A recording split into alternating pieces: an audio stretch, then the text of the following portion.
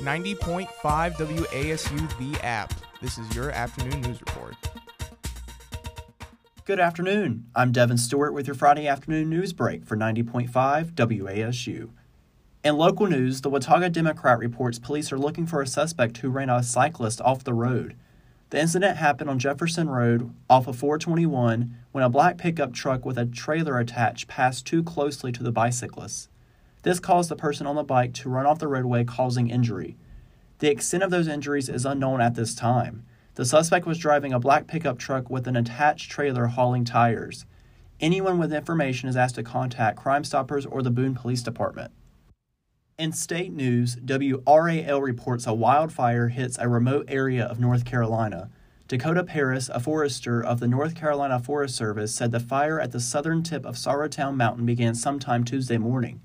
For reference, this is happening in Stokes County, approximately 40 minutes north of Winston-Salem. Crews used bulldozers to create a fire break and protect homes nearby. The fire is burning in an area without access roads for vehicles. The recent warm, dry weather coupled with low humidity is making controlling the fire difficult.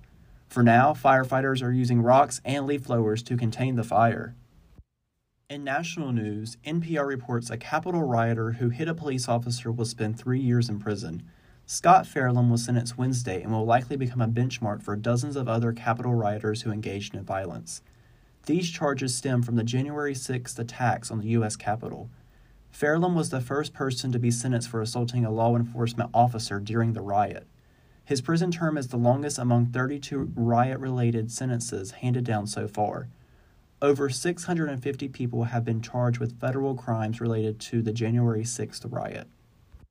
Now to Stephen with your sports update. I'm Stephen Biddix, and this is your Friday afternoon sports. Kicking it off in the NFL, the Miami Dolphins with a huge upset at home against the Baltimore Ravens, winning 22-10, with Tua coming in about halfway, a little bit past that through the game, taking over for an injured Jacoby Brissett. Very interesting considering Brissett could have come back in and Tua didn't start because of an injury. Now going over to some college football, really good game last night between UNC and the University of Pittsburgh, where Pittsburgh won 30-23 in overtime, keeping their hopes alive to be the number one seed in the ACC. And then moving over into college basketball, App State hosts East Tennessee State University for their home opener tonight, and everybody needs to go and hashtag take the stairs. So my name's Stephen Biddix, and that is your Friday afternoon sports. This afternoon's weather report is brought to you by BooneWeather.com. Expect cooler temperatures this afternoon with decreasing clouds. High temperatures will top out around 56 degrees, with low temperatures falling to around 35 degrees. For WASU, I'm Devin Stewart. For more up-to-date news, visit us at WASUradio.com. Like us on Facebook and follow us on Twitter.